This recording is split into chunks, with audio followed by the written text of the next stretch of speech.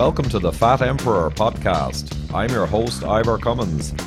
Hey all, great podcast today. We're going to be back to nutrition, in fact the best nutrition, and away from the other viral issue. So I've Paul Saladino, MD, back on today, and we're going to talk about meats. Do they give you cancer, or are they superfoods? And especially we're going to talk about organ meats. So great to see you again, Paul. Hey, thanks for having me on, Ivor. It's always a pleasure, my friend. Same here, yeah. And we were talking at our last viral discussion a couple of weeks back about your appearance on Joe Rogan, which is a big one. Super exciting. I mean, it was really fun to go on Joe's podcast. He's a real fan of animal-based diets, which is something that we're going to talk about today. And I know he's benefited from it enormously in his own life. And I mean, it's just such a big platform that my hope is that episode, which is now exclusively on Spotify, will influence a lot of people and in a positive way. And incidentally, he texted me a few weeks later after he interviewed John Mackey, who is the guy who founded Whole Foods here in the United States. And John Mackey, I think, sold it to Amazon, but is a vegan. And for whatever reason, Whole Foods has become kind of plant-based in their ideology. And the podcast with Joe Rogan and John Mackey was mostly about John Mackey's thoughts on capitalism and economies. But toward the end of the podcast, John Mackey started trying to talk about the benefits of a plant-based diet. And Joe, in his wisdom, I think having learned from me and you and other people, was able to say, oh no, John, those are all false claims you're making. And so it was amazing that he was able to put a plant-based advocate in his place on his podcast and really dispel some of the myths. And there are so many myths that we can talk about today about meat. There are myths about benefits of plant-based diets, and there are myths about potential harm of animal foods. So that was really cool to see Joe defending this ancestral diet of humans. Yeah, and I think Joe, in fairness to him as well, he knows this long term, but then if he has people like you on and goes through the detail, he benefits from all of the science and the backup, and then he can be even more assured when he has someone like that on. But yeah, there's so many myths, and I mean, the most cliched one, the most absurd one, was a couple of years ago, the WHO, and we have other challenges now with that body at the moment, obviously. But the WHO came out basically saying that meat kind of is a carcinogen, mostly processed meat, but also kind of sneering at real ancestral red meats. And it was based on lots of studies, but when you go through them, they were all junk studies, associations with like a 1.08 hazard ratio, and anything less than 2 is meaningless. But they were happy to come out based on junk science and state that. They actually spent the time. So what's wrong with them? It was such a crazy thing, Ivor. So that happened in 2015. It was the IARC report, so the International Association for Research on Cancer report.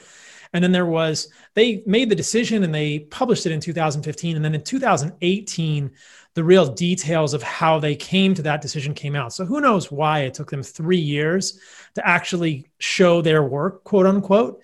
But the 2015 decision, as you're saying, I believe was saying that processed meat was a class 2A carcinogen and non-processed red meat was a class 2B, or the recommendation was class 2A versus class 2B, which just has to do with the strength of the evidence. But which is absurd, because when you look at how they arrived at that decision, and David Clearfield, who was on that committee, has written about this.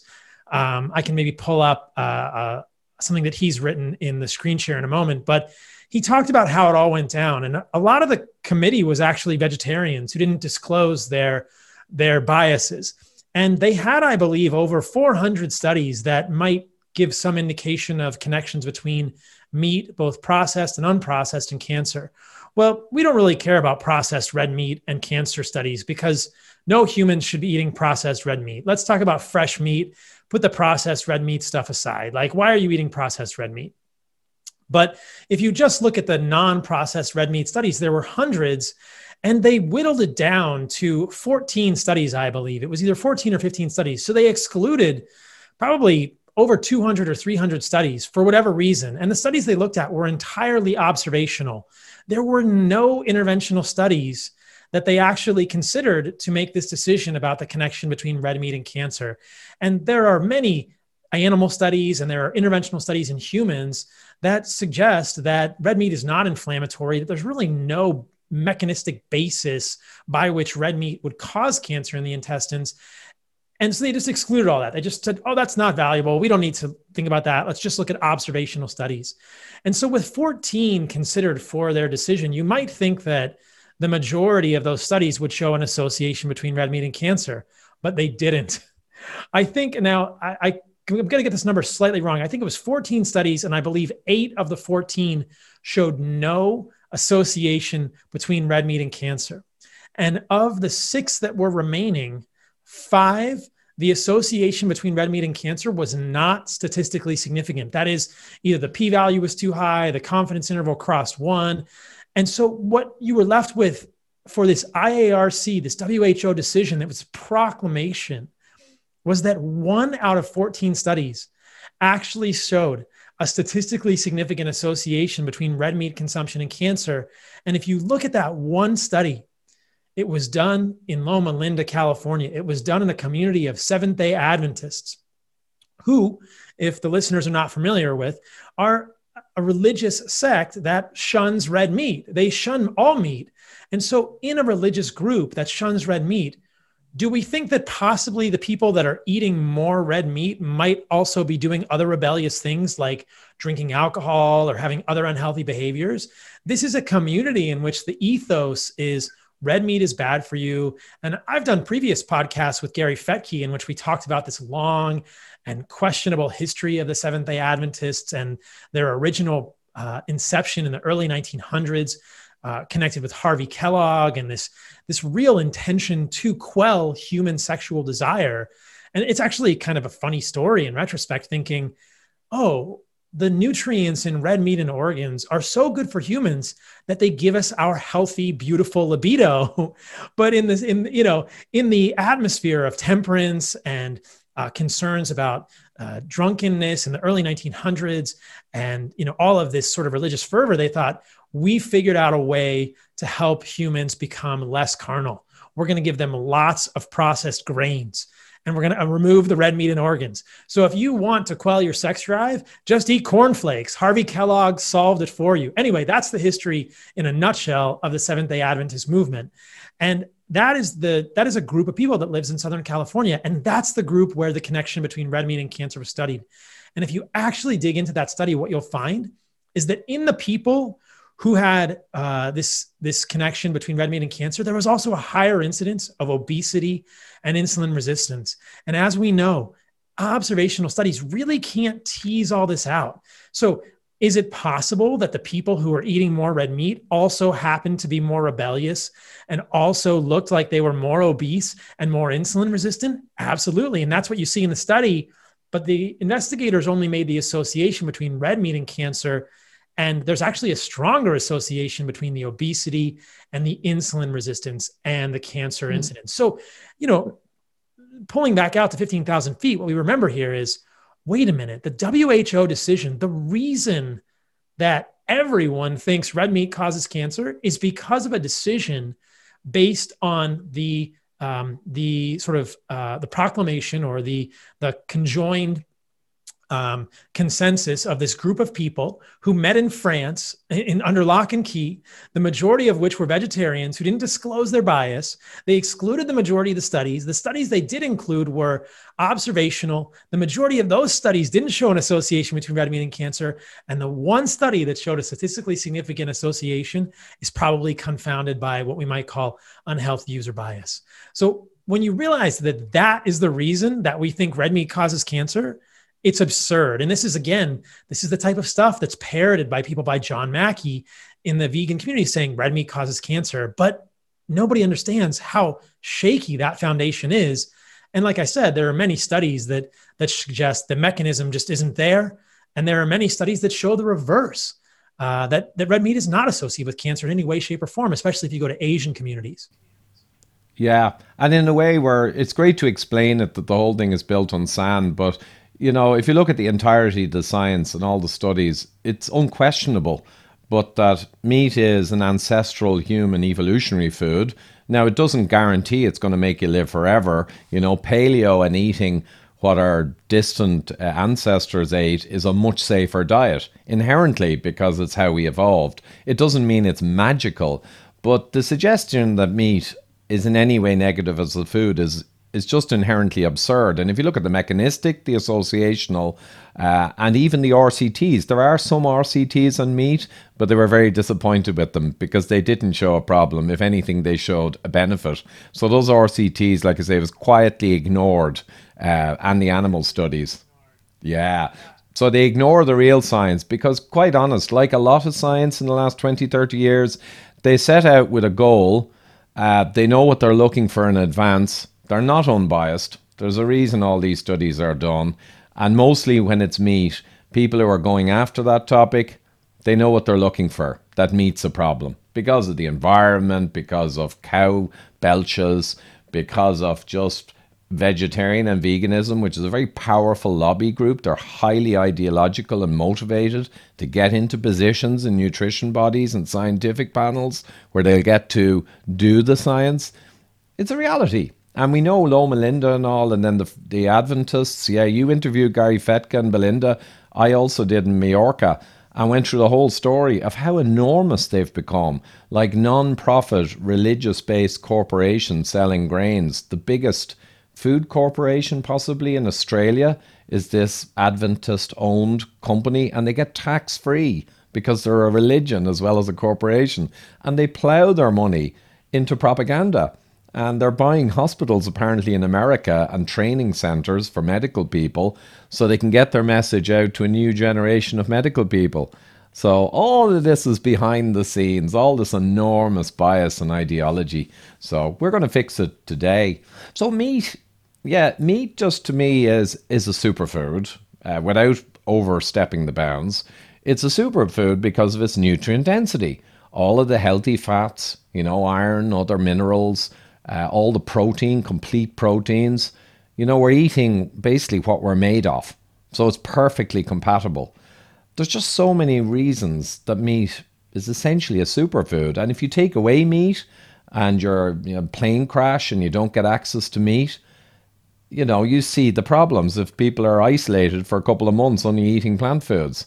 If they don't have supplements and they don't have air-shipped plant foods with all the different proteins sent in from around the world, the fancy plant diet, if they just have to really forage on plant foods, they get weaker and weaker. And we even saw, now this is macabre, but the plane crash in the Andes, where sadly the guys had to partake of the deceased to survive. I remember from being very young hearing that story, and the doctors who found them after months just were shocked at their health. And they couldn't understand it. And then the story came out. They admitted, now that's macabre. I maybe shouldn't include that one. Well, I mean, this is a true story. It happened. This is the story of Nando Parado and Alive, and it's been documented many times. And look, if you're in a tragic plane crash and people have died, like, they're in the Andes, they're stranded in the mountains. It's an amazing story. And so just so your listeners know, I mean, it offends our delicate sensibilities, but these are their comrades who have died. And they, he talks about it in the book. They agonized over this, but they're about to die. And there are these bodies of humans on ice. Now, neither of us is recommending in any way, shape, or form millions of miles, cannibalism. But if you have a dead human body on ice right there, what did they do to survive? They ended up eating them, and they felt horrible about it. But I'm pretty sure that those deceased members, I believe it was a rugby team or something, I'm sure, if I were on a plane flight and, with my family or my friends or my community, and the plane flight crashed in the mountains and I died, I would, from the dead, I would say, please eat my body. I don't need it anymore. It's going to be frozen in the ice, and a wolf or a polar bear or something else is going to eat it, or it's going to decay eventually. So please eat. I'm sure that the people who had died would have said to their friends, hey, look, I had my life, you can eat my body. But it is an illustration that these are the foods that nourish humans, and they end up being very healthy in the end. Yeah. And one of the biggest religions in the world that I think of it, the Catholic religion, is all around, Jesus and eating his body, drinking his blood. So all the symbolism is there too for survival. But that's the key for survival. I would want my family, anyone connected to me, to survive at any cost almost once no one is harmed.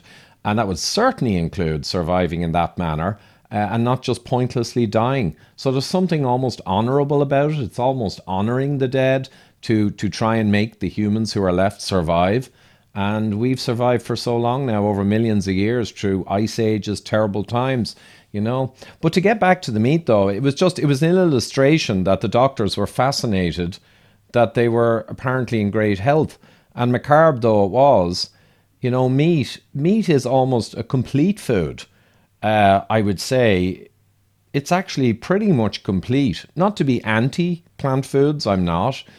But if you eat meat properly and the absence of sugars and seed oils and grains, which can cause you to have a lot of problems, as we know, it's a pretty complete food and it's highly nutrient dense. So it seems that the carnivores around the world, they're thriving.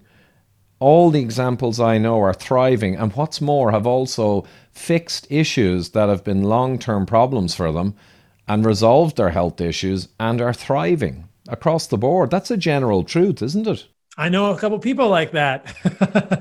I'll I'm one say. of them.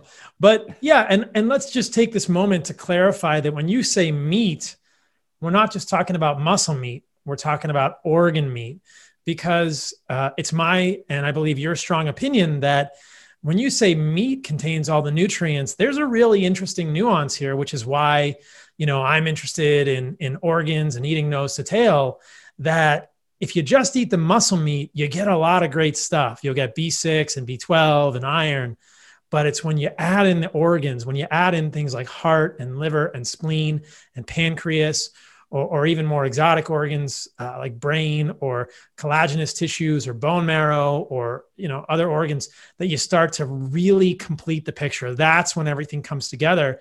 And we see that in nature. Animals that are carnivorous or omnivorous eat the whole animal. They don't just eat the backstrap or the most tender cut of meat.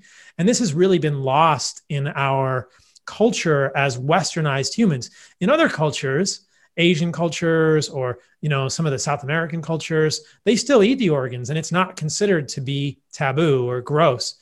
But for us as Westerners, at least in the United States, we don't really want to eat the organs. I mean, over there in Ireland, I know you guys have things like blood pudding or haggis, or there are things that do include organs. But man, in our general fare, we don't want to think about organs, but there's so many unique nutrients in these foods. And before we go on to that, I just want to share some of those articles I have. Is that okay? Oh yeah, go for it. Shoot, yeah. So this is an article people can see by David Clearfield. He was one of the people on this WHO panel. He'll talk about the 22 members of the working group. They're all self-nominated. Many had spent most of their careers studying the relationship of meat or other dietary factors in cancer. And as he said, many of them were vegetarian. The committee relied exclusively upon observational studies, and he'll talk about it in this, in this thing, how it actually went down. And you can see his reasoning and how dismayed he was that this was the decision they made. And then if you look at some of the studies that were left out, you'll find some pretty striking things. So for instance, this is a study that was probably left out, which is just a very well-known epidemiology study. And again, it's observational. But if you go over to Asia, where there's no real unhealthy user bias or healthy user bias in the same way toward red meat, because red meat has been thought of as associated with affluence, you can look at 112,000 men and 184,000 women. And the pooled analysis did not provide evidence of a higher risk of mortality for total meat intake. And they provided an inverse association with red meat, poultry, and fish and seafood. And get this, red meat was associated inversely with cardiovascular disease in men and with cancer mortality in women in Asian countries. So that's a huge study in Asia that was conveniently ignored. But let's look at, a couple of mechanistic or at least even interventional studies. And again, this is in animals, but here's beef tallow, which is derived generally from the suet. At Heart and Soil, we make a fire starter product with beef tallow in it. This increased apoptosis and decreased aberrant crypt foci formation relative to our nemesis, polyunsaturated fats in soybean oil in the rat colon. So there's an interventional study in animals showing that if you give rats tallow from suet, that decreased the formation of precancerous lesions relative to soybean oil. Soybean oil actually increased the formation of those lesions. Well, there's an interventional study in animals suggesting that an animal fat actually does the reverse of causing cancer. That's striking. And this is one of my favorite ones. I don't know if you've seen this one, Ivor. The effects of meat, beef, chicken, and bacon on rat colon carcinogenesis. And what they found was actually that the bacon-fed rats, it was protective. Yeah. And they say the results suggest that in rats, beef does not promote the growth of aberrant crypt foci, the same acronym from the previous study. Chicken does not protect against colon carcinogenesis, and a bacon-based diet appeared to protect against carcinogenesis, perhaps because bacon contained 5% sodium chloride, increased the rat's water intake. They couldn't say why, but pork actually protected those rats against colon cancer. So, I mean, this is the type of stuff that was widely ignored. If people have questions about meat and cancer, this is one of the best reviews that I've seen. And they actually talk about the mechanistic evidence and how weak it is for heme and heme iron triggering cancers. So the working group cited compounds such as N-nitroso compounds, heterocyclic amines, and heme iron as causing cancer. This is the mechanistic basis. But when you look at the evidence, the evidence from in vitro studies utilize conditions that are not necessarily relevant for a normal dietary intake, do not provide sufficient evidence. A lot of the studies done in animals tested for the promotion of precancerous conditions utilizing diets low in calcium, high in fat, contained with exaggerations of heme exposure that in many instances represented intakes that were orders of magnitude above the normal dietary consumption of red meat. And then we're talking orders of magnitude, that's 10 to 100x, not 2x. Clinical evidence, and this is the coolest part, suggests that the type of N-nitroso compounds found after ingestion of red meat in humans consist mainly of nitrosyl iron and nitrosothiols, products that have profoundly different chemistries from certain N-nitroso species, which have been found to be cancer-promoting, tumorigenic through the formation of DNA adducts. So, I mean, here, it's all right there. This is crazy. Anytime a vegan or a plant-based rhetoric promoter or anyone, even an omnivore, says red meat causes cancer through heme iron or N-nitroso compounds, you can kind of say, wait a minute. I thought those compounds in humans were this nitrosyl iron, nitrosyl thiols, and it's not the same N-nitroso compounds that have been found to promote cancer growth in animals. So there's really not even a mechanism there. And why would there would be? We've been eating nose to tail animal meat and organs for our entire evolution. So it doesn't make any sense. Absolutely agreed. No question about it, Paul. And again, you could say I'm biased, but I'm not actually carnivore per se. And I came to all my beliefs from studying the science because I like to know the truth. I don't really have a bias. I just ended up in a place that some people don't like. Therefore, they accuse bias. But that's ridiculous. But also we have TMAO, the whole TMAO scare. And you can see that came out of the vegetarian universities as well. And it's completely absurd.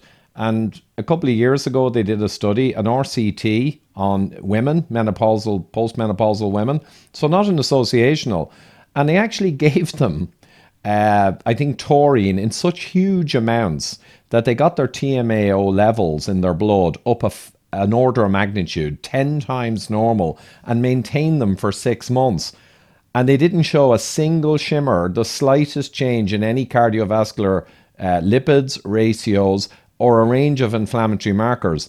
So 10 times the TMAO level enforced caused nothing. And yet they try and maintain the other guys. If your TMAO is up 10%, because it may be associated with eating meat, it associates with a higher blah, blah, blah. But TMAO levels associate or are directly the result of kidney disease, which is kind of diabetes. So all they're seeing is an association. More diabetic people, higher TMAO in their blood. Of course it links to heart disease, but they try and link it back to meat. But it's kind of scientific fraud. And deep down, they know what they're doing. The best I can say for these people is they've got a cognitive dissonance where they're subconsciously biasing rather than actively falsifying. but it's still bad. Still bad. Uh, yeah. Yeah, I'll pull up a couple here. So this has been known forever. Diabetes associated with higher TMAO levels in the Yeah. plasma, probably because there's an enzyme in the liver called Ep105 that's inducible by hyperinsulinemia. And then, I mean, this is a paper that came out a while ago, and these authors are just saying, I mean, there's a lot of fancy words here, but assessment of causal direction between gut microbiota dependent metabolites, that's TMAO, and cardiometabolic health, a bidirectional Mendelian randomization analysis. And what they come to the finding out here is that it's reverse causality. Our Mendelian Yeah. randomization support that type 2 diabetes and kidney disease increased TMAO levels, and observational evidence for cardiovascular diseases may be due to confounding or reverse causality, which is basically just fancy words for, hey, when you have diabetes or kidney disease, your TMAO goes up. And that could also, your diabetes or your kidney disease could be causing your cardiovascular disease. That is called reverse causality. And almost everyone accepts this now. The great irony of this, Ivor, is that when I was on the Doctor's TV show in January, there was another vegan cardiologist who will remain nameless because he's so shameful. And he said, I'm a world expert on TMAO. Do not challenge me on TMAO. And of course, on the doctors, there were 6 doctors debating me, and I couldn't get a word in edgewise. I just thought it was so ironic that this vegan doctor wanted to puff himself up and bloviate about the fact that he was a world expert on TMAO, when in fact, there's no real harm from TMAO. And while we're on this, I think let's just hit them all. The last one, or the other one that people think of, is New5GC. Have you seen the plant-based people say, well, there's New5GC. There's this unique sialic acid in red meat, and that's causing cancer in humans. And again, what are your thoughts on that, Ivor? Because I'll share some stuff, but it's similarly just silly. Yeah, isn't it a sugar molecule relating to, you can get it from the meat, maybe from the glycogen or something. I went through it once, and I spent about as long as I did TMAO, where I found the menopausal women's RCT, and I found a kidney transplant paper for the TMAO, where high TMAO people, when they got a kidney transplant, they suddenly had normal TMAO. So that just clinched it. It was coming from their diseased kidneys. But New GC, more of the same. I can't remember the details, but it was just more of the same associational. And you can feel the research teams keening and searching and striving to find something that can be negative about meat. You can just sense it as you read the paper. They are dripping with it. They're not interested in this New GC. They're interested in fingering or framing in any way they can meat. That's the goal. You can sense it. And when they do that, yeah, it's like the zeitgeist is meat is bad, therefore you're going along with the status quo. We all know meat is bad, and we're just trying to prove it and prove it and prove it. And so it's so silly. So yeah, this is a study I showed quickly while you were talking. I don't know if this is the exact one you were talking about, but you can see no increase in colon cancer risk following induction with New5GC bearing rabbit anti-T cell IgG in recipients of kidney transplants. Again, it's a mouthful.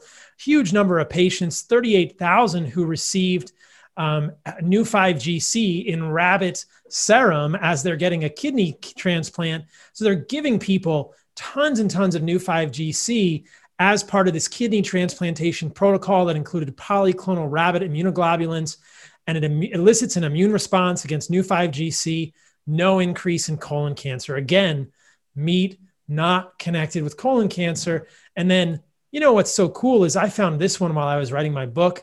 The fact that New5GC antibodies are rare, but ferrets. So ferrets are a species that don't have New5GC, ferrets, martens, and their relatives, but that eat other species that do have New5GC, because that's really the thing here. And what you see if you read this paper, the absence of New5GC and the presence of anti-New5GC antibodies in humans, an evolutionary perspective, is that, well, if you look at ferrets and martens, they're eating animals that have New5GC, and ferrets and martens don't have New5GC. It's analogous to humans eating cows or deer. Well, ferrets and martens aren't dying of colon cancer everywhere, right? There's all these models out there I thought that was so interesting that it's a species that's lost Nu5GC. In humans, we have other sialic acids, Nu5AC, et cetera. But the ferrets will eat animals that have Nu5GC and they don't get colon cancer. It's all just so silly. And then, I could show you, I don't know, it'll take me a little while to find it, but there are actually epidemiology studies, and I sent these to Joe Rogan in an email because he was asking for studies. There's studies that show that the rates of colon cancer are actually higher in vegetarians in some observational studies. And so the whole thing is just really absurd. But I'm glad we could cover TMAO and Nu5GC because I get asked about that a lot. Yeah, they're good. They're good myths to blow away, and to me, it's all just junk science, and it only takes a couple of minutes in the paper to realize bias. It screams out at me now, but I'm quite sensitive to it. But it's absurd. So, and there's also the other studies as well where they had doctors who were vegetarian. To your early point about healthy user bias, if they restricted it to medical people, there was no harm in meat or even benefits. Because they took out the socioeconomic and the behavioral factor. So we see it again and again. And the people who live to over 100 in I think it was Okinawa, almost exclusively they were omnivore. And they had no vegetarian, even though there were a lot of vegetarian people, they had none in the 100 years or older bracket. So that again surprised them. They were kind of surprised, but we wouldn't be surprised. Yeah. You'll find that data in this paper, Nutrition for the Japanese Elderly, and all that. We'll find the reference and read through it. But yes, in this paper, they found that of the centenarians in Okinawa, they all were omnivores. Yeah, of course, because that's the natural optimum human diet.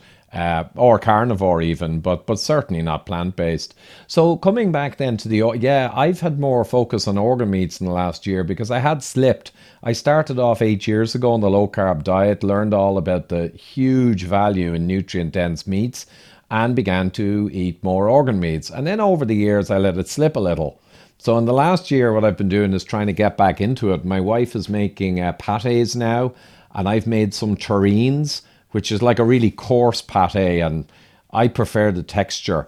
And I also, in a restaurant a few miles from where I live, there's one of the few restaurants, to your point, that they don't really do organ meats anymore, but they do lamb's kidneys in cream. And they're a strong flavour, and some people find the flavour difficult because we've been weaned off it. But I'm beginning to access these organ meats again, and it's for the range of nutrients. Like, meat, fatty meat particularly, not muscle meat. Of course, I wouldn't just eat muscle meat. I eat fatty cuts and gristle and that variety. But for nutrients and to cover the full range, the organ meats, you even want to eat multiple different types of organ meats ideally, because when I went through the data, they have varying degrees of varying nutrients. So to cover yourself, you actually want diversity in organ meats, not just diversity in meats. Hey guys, just a quick note to tell you at the end of this podcast, I have a short story for you on New Zealand, sheep, and organ meats. So hopefully you can hang on at the end for that. Thank you. And imagine that an animal has a heart and a liver and kidneys and the spleen and a pancreas and a stomach and an intestine and a brain. And yeah, there's a diversity. You open an animal up, it's not just 7 livers, right? But yeah, to your point, we can get into all those unique organs and the nutrients. But I found this one just that I was mentioning. This is Epic Oxford. And I'll just read a brief conclusion and then we'll move on. The incidence of colorectal cancer was higher in vegetarians than the meat eaters. Yeah. So again, it's just observational study, guys, for what it's worth, just that not all epidemiology even shows, that vegetarians avoid colon cancer. So the absurdity, I'm pretty sure that the IARC didn't consider that one. But to your point, Ivor, when I think about the organs, because I think about this a lot with Heart and Soil and what we're doing with these supplements, is that that there are unique nutrients in the organs. And we can just start with the vitamins and minerals.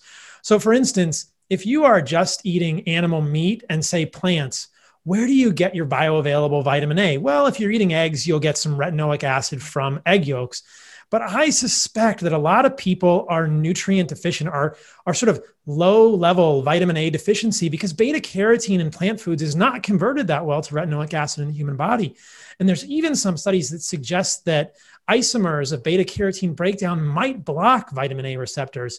So if you're getting all your vitamin A from carrots, quote unquote, you both have to eat way more vitamin A from plants, plant vitamin A, than you would from animals. And I think the conversion is like 19,000 to 1. If you're even, so like 19,000 units of beta carotene is equal to 1 bioactive unit of retinoic acid. So liver is really the powerhouse of vitamin A. Kidneys are a great source as well. Egg yolks are good too. And in a way, egg yolks are kind of eating nose to tail, but retinoic acid and vitamin A are just the tip of the iceberg. And I will just mention here that the liver is not a filter. It doesn't store toxins like people think it does.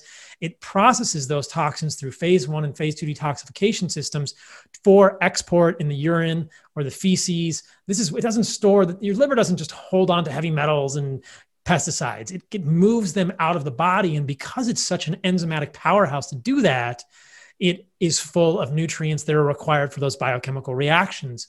Vitamin A is rich in the liver. And again, vitamin A toxicity from eating cow's liver is I've never seen a documented case of that. Cow's liver is 20 to 100,000 times less rich in vitamin A than polar bear liver, which is kind of this wives' tale. So for most people, I would not worry about vitamin A toxicity eating, ounces of liver every day. And I anecdotally, and myself and people I've worked with, I know people who have eaten a pound of liver a day for weeks or half a pound a day and had vitamin A levels that were completely normal in their body. So this notion that you could get vitamin A toxicity over consuming a few ounces of liver or an ounce of liver per day is just silly. But beyond vitamin A, the question I always ask people is, where do you get your riboflavin? And that's a difficult question to answer if you're not eating liver or heart. Now, for a lot of people, methylation reactions around the MTHFR enzyme are really important, or they're disordered. Myself, I have an MTHFR polymorphism. I'm homozygous for the 677C to T polymorphism. But what's so fascinating about MTHFR and the conversion of one form of folate into methylfolate is that enzyme, MTHFR, has an allosteric binding site for riboflavin. And that means that if you have enough riboflavin, you can take a, quote, broken MTHFR like mine that functions slowly and make it function just as fast as normally. So I don't have to supplement with methylfolate, which is another compound that is found in liver that's not found in muscle meat. But I don't have to supplement with methylfolate with an MTHFR polymorphism because I get enough riboflavin from heart and liver. And so that's the question, is where are you getting your riboflavin from? The amount of riboflavin in muscle meat is moderate, but heart and liver are much better. And I think a lot of people, and I see this repeatedly, Ivor, with my clients, people I've worked with over the years, if they're only eating muscle meat, you'll see the homocysteine bump. And the homocysteine is what gets converted to methionine when 5-methylfolate is used with B6 and B12 in that sort of methylation reaction. So if homocysteine is above 8, in my opinion, you don't have enough folate or riboflavin. And usually it's a riboflavin deficiency. People add back in liver and they do great because they get more folate and more riboflavin. And the list goes on and on. I mean, choline, biotin, B6, pantothenic acid, zinc, and copper. Copper balances zinc. There's compounds in our intestines called metallothionein proteins. And if you over supplement with zinc, which I think is happening more and more these days in the COVID pandemic, people just hear, I need zinc, and they're taking 50 or 100 milligrams of zinc, and you don't balance that with copper, like would have happened in our ancestors when we were eating liver, you're going to get zinc, you're going to get copper deficient. And copper deficiency can manifest just like B12 deficiency clinically. You get sort of posterior column signs, balance issues. You can get all sorts of problems. It's not a good thing to get copper deficient. You don't want to do that. You don't have to worry about copper excess if you're getting enough zinc because those metallothionein proteins in your intestines balance it. The human body is elegantly designed to eat animals from nose to tail. It just works so well. And the list goes on. I mean, there's zinc, copper, manganese, selenium, heme iron. And then this is just liver I'm talking about right now. And then there's a whole category of things that I think are really fascinating, which are peptides. And nobody even thinks about this. So this is beyond vitamins and minerals. These small amino acid containing molecules, technically less than 50 amino acids. And a lot of these, we don't even know what they do in the human body. But people who are in this biohacking sphere will have heard of things like LL37 or BPC 157. All these things have these esoteric names, right? Or ipamorelin or tesamorelin. And these are all peptides that people are using to biohack. Well, a lot of these peptides are found in organ meats, and they're found throughout the body. In heart muscle, there's a peptide called dwarf, DWORF, which is associated with contractility. And I think that if we don't overcook the organs or we get them from a desiccated source, a lot of these peptides are preserved. So in the stomach lining, there's BPC 157. In the liver, there's a peptide called LEAP2, which is associated with the immune response. In bone marrow, LL37, which is also associated with the immune response. So I think that in the next 10 to 20 years, if nutrition does its due diligence, we'll start to realize, oh my gosh, there are all of these peptides and signaling molecules in meat and organs that we didn't even know about. Yet another reason that animal foods are meant to be the center of the human diet. So that was a soapbox. We can go into any of that more that you'd like, but the organs are just so nutritious. Yeah, I think the key thing is, Paul, that's super to list them all out, and they're ringing a lot of bells because, like yourself, you got interested in, because people often don't have a huge taste for organ meats, and you have to be relatively skilled in preparing them to make them tasty. You can't just throw them in the pan like a ribeye usually, or you get a leathery outcome. So you got interested, as I did, in potential supplements. And as a disclosure, I'll mention too, I have a good buddy now, Warren Matthews, who runs Extend Life Manufacturing in New Zealand. And a year and a half ago, he found me because he had a heart calcification problem, a big one, had to get a heart valve. And then in his research to say, hey, how did I get calcified? He discovered me and insulin resistance and all the stuff we're familiar with. So he came over to Ireland, and then I went over to New Zealand. And one of the things we got together on was exactly that, to take the incredible nutrient density of organ meats and through, as you mentioned, freeze drying process and keeping all the goodies, get them into a form that's more easy for people to access, you know. So it's a great idea. But absolutely, those polypeptides and peptides, I was amazed when I was researching them 8 or 12 months ago at the sheer list and the length of the list of all these, and they've quantified the amounts. But like you say, they haven't done a whole lot of work on understanding their role, but because they're clearly mechanistically engaged in the function of the machine, right? And they do get taken in completely. They know they're important. They just probably haven't seen a commercial or drug use yet, so they're not really bothering to go after them. And they're in all the organs. I mean, you can look in spleen, splenin, splenopentin, tuftsin. Like I said, you can look in the intestines. You can look in the testicles. You can look in all these organs, and the peptides are there. So when I think that, I think, wow, I want to eat as much of the animal as possible, but I can't always get a pancreas or a spleen. I mean, you can get it increasingly, but or I don't always, people don't always want to eat a spleen. I've gotten pretty good with spleen, but that's why I think that the desiccated organs are amazing, and putting them in capsules could really help people long term. And ultimately, we just want people to get more organs in their diet and eat nose to tail and not be afraid of animal foods. However they do it is awesome. And if this is a thing that helps them, that's fantastic. Or if they can get fresh organs, that's amazing too. Yeah, and when I think of these extra things that are not fully researched, I've been very careful with certain topics like vitamin K2, MK7. A lot of mechanistic data, a lot of associational data, but I'm careful a little pushing it too powerfully because there's technically no RCTs. So I'm very conscious of that. But I do at the same time love stuff that fits and makes sense. I'll give an example. Many years ago, I did a vitamin D lecture, a big one. It was very popular. And I went through the work of so many professors. One of them was Professor Hollick, who's kind of the grandfather. And I remember from one of his papers, he noted that the sun's action on our skin, yeah, it makes vitamin D, which is really important, but it also makes nitric oxide, which we know gives you vasodilation, arterial health. But he also mentioned a series of other photoproducts, complex chemicals, and he actually ruefully noted that, these these systems have been created in evolution that the machine makes them when it gets sunlight. They're clearly important, but no one's interested in researching them. So we don't actually know what they're all for. It's analogous to the organ meats and all the peptides. You just know they're important at some level. It just may be a long time before they're fully decoded, but in the meantime, you can make sure you get them in an ancestral diet and you're covered. Until the science comes home, we're covered. I love that so much, Ivor, because you're 100% right. And I've thought the same thing with vitamin D. And in the midst of this COVID pandemic, everyone is talking about the importance of getting your vitamin D level above 30 nanograms per ml. And most people are just taking a supplement. And I'm thinking, okay, better than nothing. But all of the compounds that are made in human skin when we're exposed to ultraviolet light are completely analogous to these unique peptides that are just kind of hiding in these animal foods that we don't even know about. And anyone who's been in the sun, which hopefully every single person listening to this will have been, knows that the sun feels good on your skin. There's something about that. And it's not rocket science. I mean, it's not even conjecture. We know that also endorphins are made in the human skin when we're in the sun.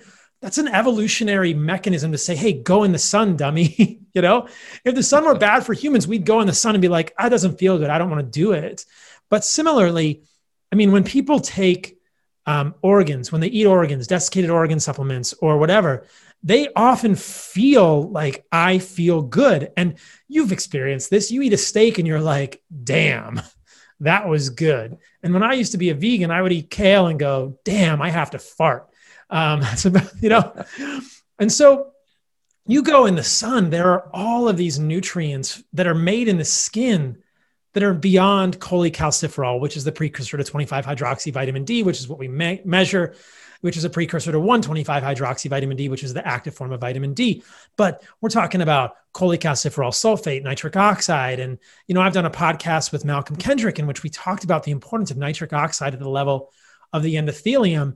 And I think there are a few things more important than nitric oxide at the level of the endothelium. And we know that the pleiotropic mechanism of statins probably has to do with nitric oxide. Things that decrease nitric oxide in the endothelium seem to create more atherosclerosis. Things that increase nitric oxide seem to be beneficial. This is a completely LDL independent mechanism. So do you want to make more nitric oxide in ultraviolet light? Yeah. Do you want to just sit inside all day with fears of skin cancer and just take a vitamin D supplement? I would say no. And that gets a whole nother rabbit hole about skin cancers. And I'm not a dermatologist, but that doesn't mean that I can't comment on this. As someone who's interested in how this is all connected, anecdotally, whenever I post online about these anecdotal stories of people who have less burning from the sun when they go to an animal-based diet and cut out the seed oils, you get hundreds, if not thousands of voices chiming in and saying, me too. Now that's so cool that I have to hypothesize that a lot of skin cancer risk, whether it's squamous, basal, or melanoma, which is not an entirely sun-related cancer, are potentially worsened, exacerbated by seed oils, excess seed oil consumption in our skin. So it really connects everything. And the thing I wanted to say before I slide off the soapbox is that you mentioned vitamin K2, and that was one nutrient that I left out from liver. So important. And people will say, because I'll often make the claim, as I did on Rogan, there are tons of nutrients that you can get in animal foods that you can't get in plant foods. And that's something important to really emphasize here. I see a real discordance. I see a real inequality favoring animal foods because of the number of nutrients that are only found in animal foods in any appreciable quantity. Many of the ones I mentioned earlier, riboflavin, choline, et cetera, but also vitamin K2. And when I say K2, people will come back and say, wait, you can get vitamin K2 in natto. But what I'll say to them in response is, but you can't get the full spectrum MK4 to MK11. And I'm sure there are more menaquinones that we will discover in animal foods. As you said, it's mostly MK7, I believe, that's in natto and the plant foods. But you're not going to get MK4. And you're not going to get MK5 or 6 or 8 or 9. And so a full spectrum of menaquinones only found in animal foods. But get in the sun, get real vitamin D. You've got to. There's all these compounds we don't even know about. And I love that you wrapped it back in. It's like, man, you mean it's just as simple as living like my ancestors did for the last 2 million years? Yeah, it's just that simple, right? It is that simple, and you got to make sure you don't do what they didn't do, which is as important. So, no seed oil, sugars, refined grains, refined carbohydrates. You take that stuff out and start adding in all of what we've talked about. It's enormous. It's synergistic. And people won't believe how much better they feel as well, because most people go and change their diet and lifestyle to lose weight, look better.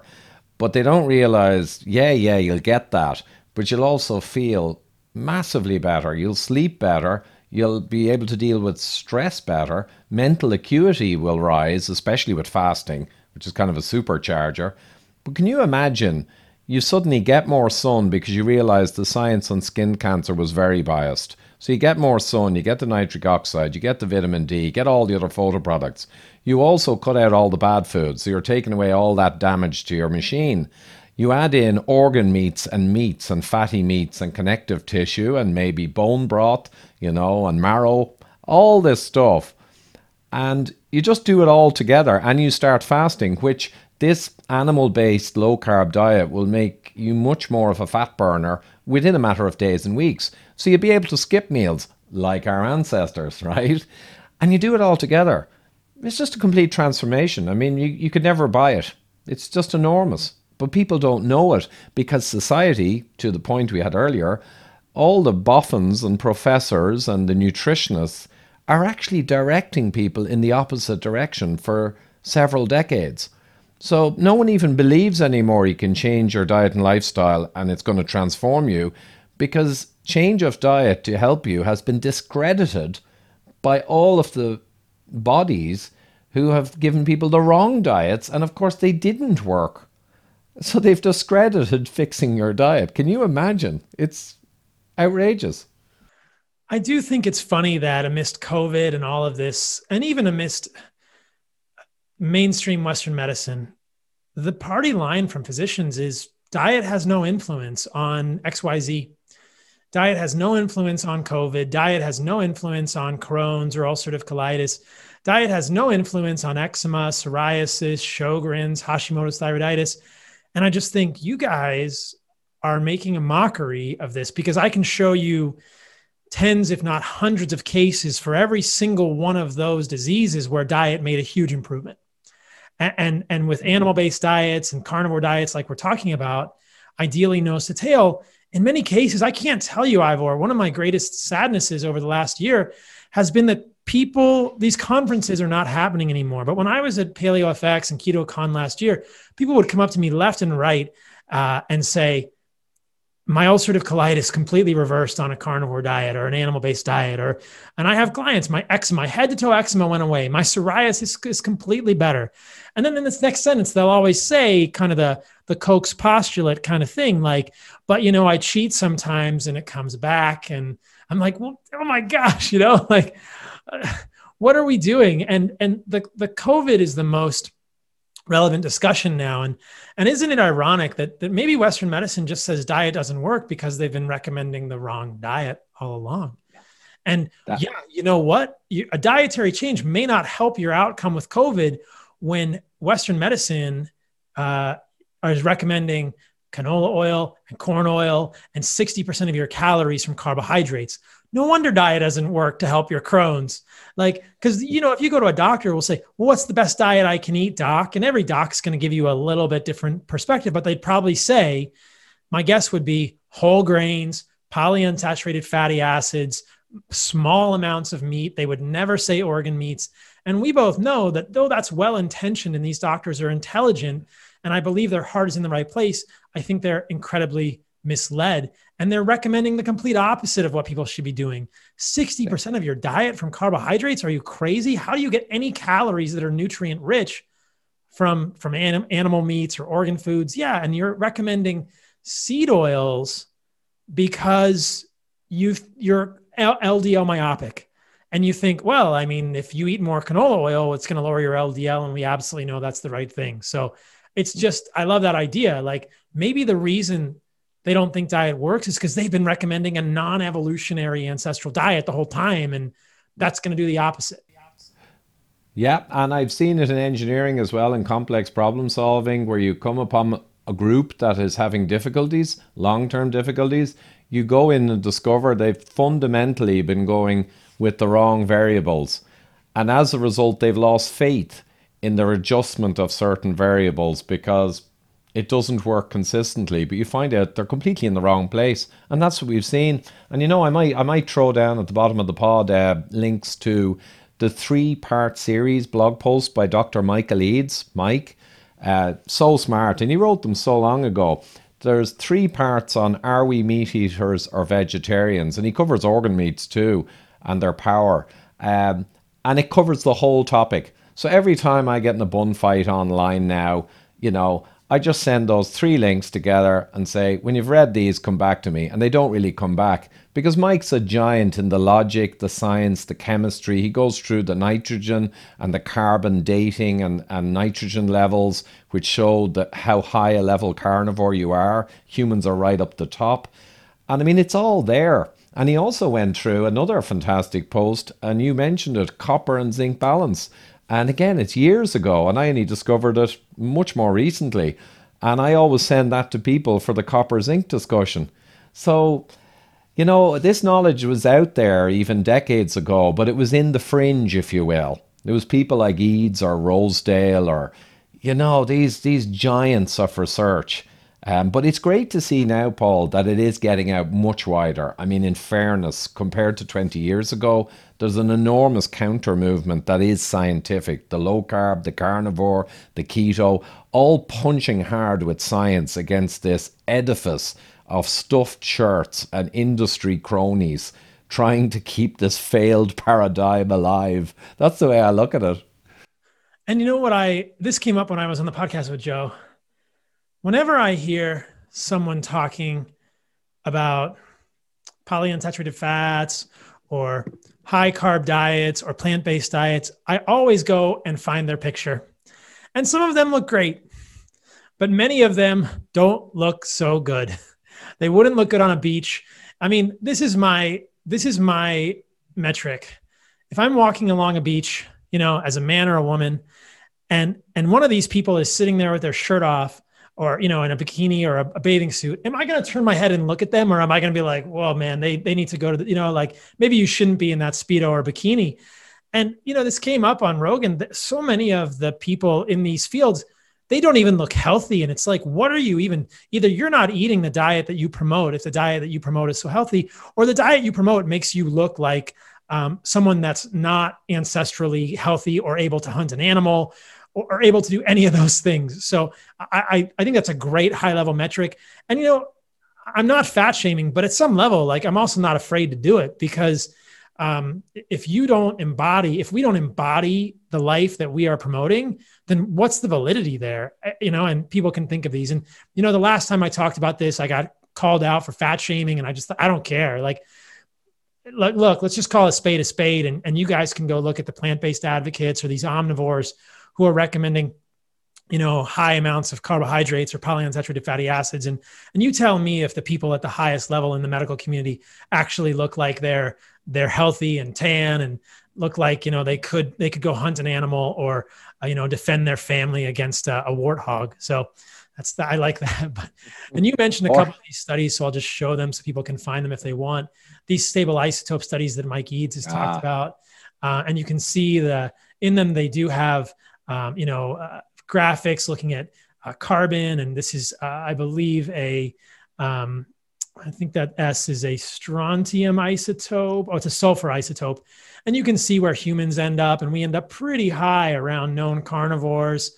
And then another one, you can see here, these are pretty common with these similar ideas with isotopic data from carnivores and Neanderthals and modern humans, delta D13C, D15 nitrogen. I talk about this in my book as well. So the data is really there that, hey, throughout human history, whether it's millions of years ago or 60,000 years ago, we've been eating, like, in my opinion, this kind of a diet. And this is a graphic we put up on our social media the other day, but this animal-based diet, don't do seed oils, processed sugars, and this is kind of my jam. The nuts, seeds, leaves, and stems are toxic, grains, legumes, alcohol.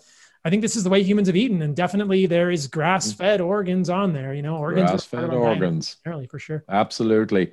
And I know we're coming, we have a time limit here. We're coming to a close, but funny enough, 2 nights ago I'm working with a group of doctors and surgeons, and some other kind of pretty heavy hitting people on this whole viral issue.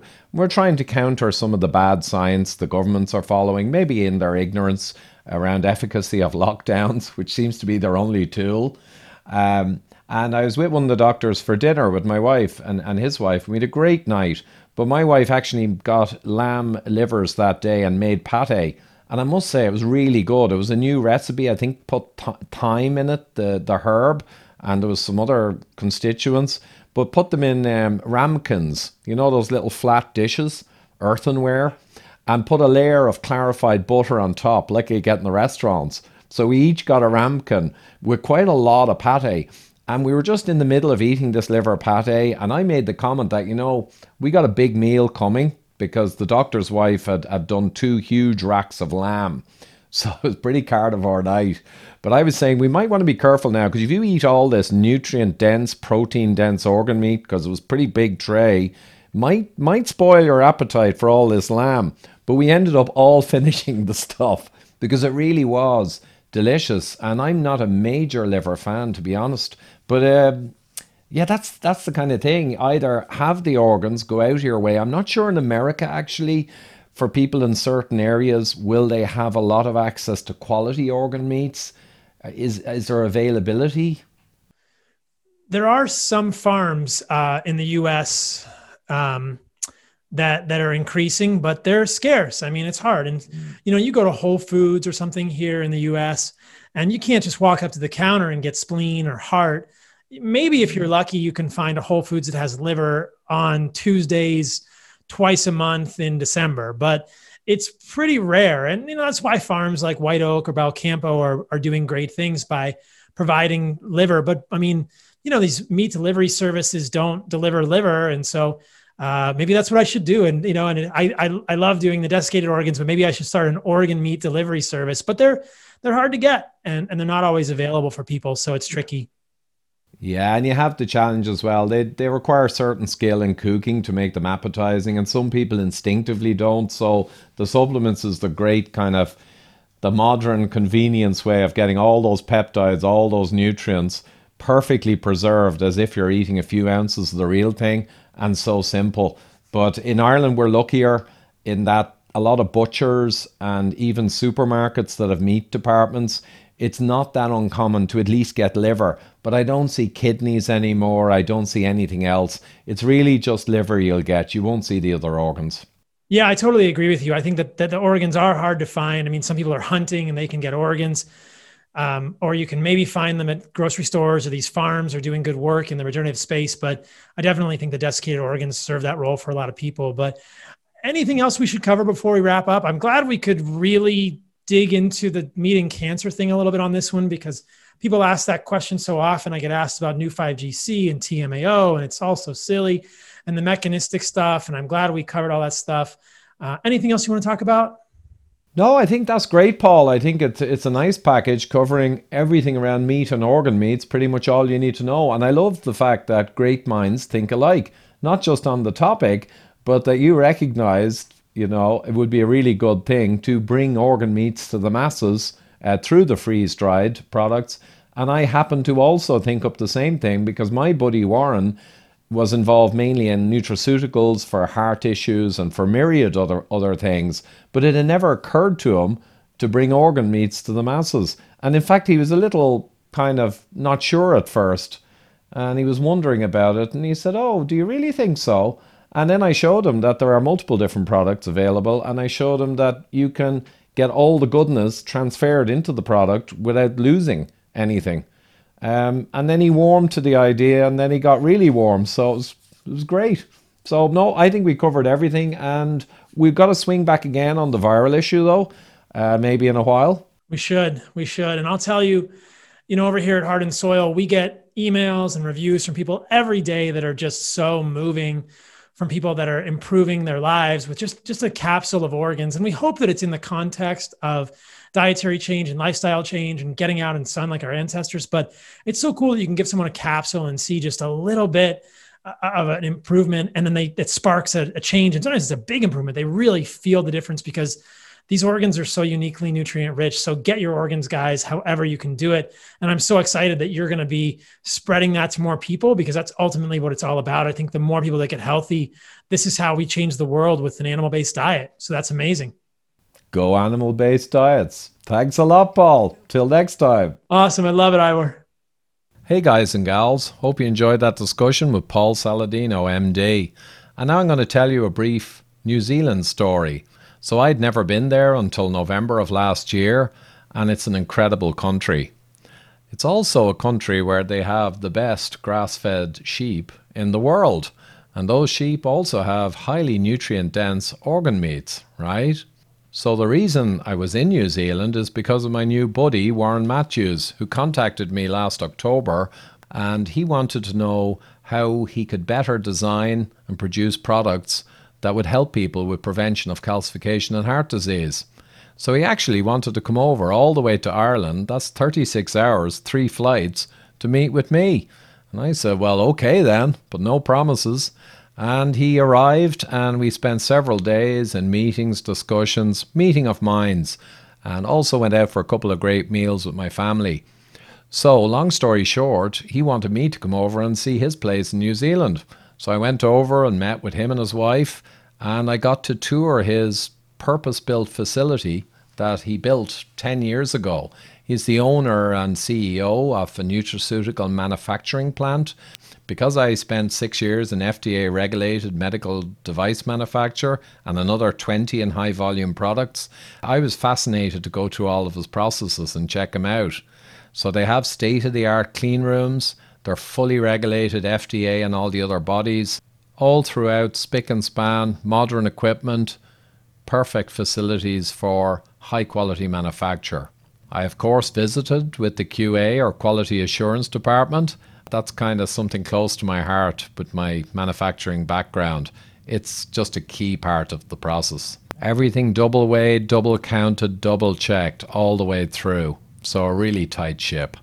They also have some of the best equipment that's available, like 3D blending, robotic and computer controlled.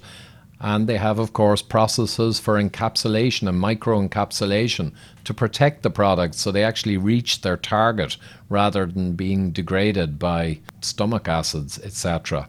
So everything covered. And finally, the shipping department, vertically integrated, ships to 40 countries, as I said. Orders come in, and in less than a day, they're gone out by FedEx or whatever service, and they're straight to their destination. But let's get back to where we started the story. So I indeed gave Warren a lot of advice on various aspects of products best for heart disease, but I also gave him an idea.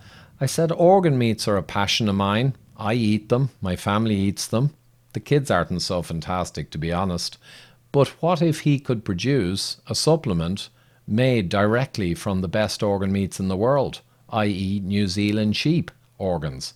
He's in Christchurch in New Zealand, right in the middle of sheep country, and there were multiple suppliers. The best was procured, and he went through all the development process to get the perfect organ meat supplement produced. So it took many months, and now it's actually available, and of course, I can give you guys a discount. Warren suggested it was only fair, after I was the inspiration, that I could extend to my followers a 15% off offer.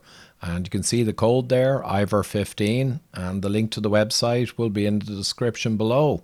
And this will help me keep things going here. It'll support me in a small way, but primarily give you that discount. And you'll see on the website that there's a further 10% off if you join the program. So that's pretty major reduction in cost to try out this great new product. So I don't generally promote products, as you well know, but in this case, the personal relationship and the hand I had in developing it, and also my complete confidence in the ultra high quality of this, enables me to do this for you guys. Please share and make people aware that the best product in the organ meat world is now available. It ships all over the world. You know you're getting the best possible alternative to finding those organ meats and cooking them yourselves. By all means, if you can, it is ideal to make these part of your daily diet. But for a lot of people, as we explained, that won't be practical, or they won't really sustain the habit. And therefore, this is a perfect product for those people. Great help if you can share this, give people the opportunity to take advantage of this, or indeed, whatever you feel. Thank you.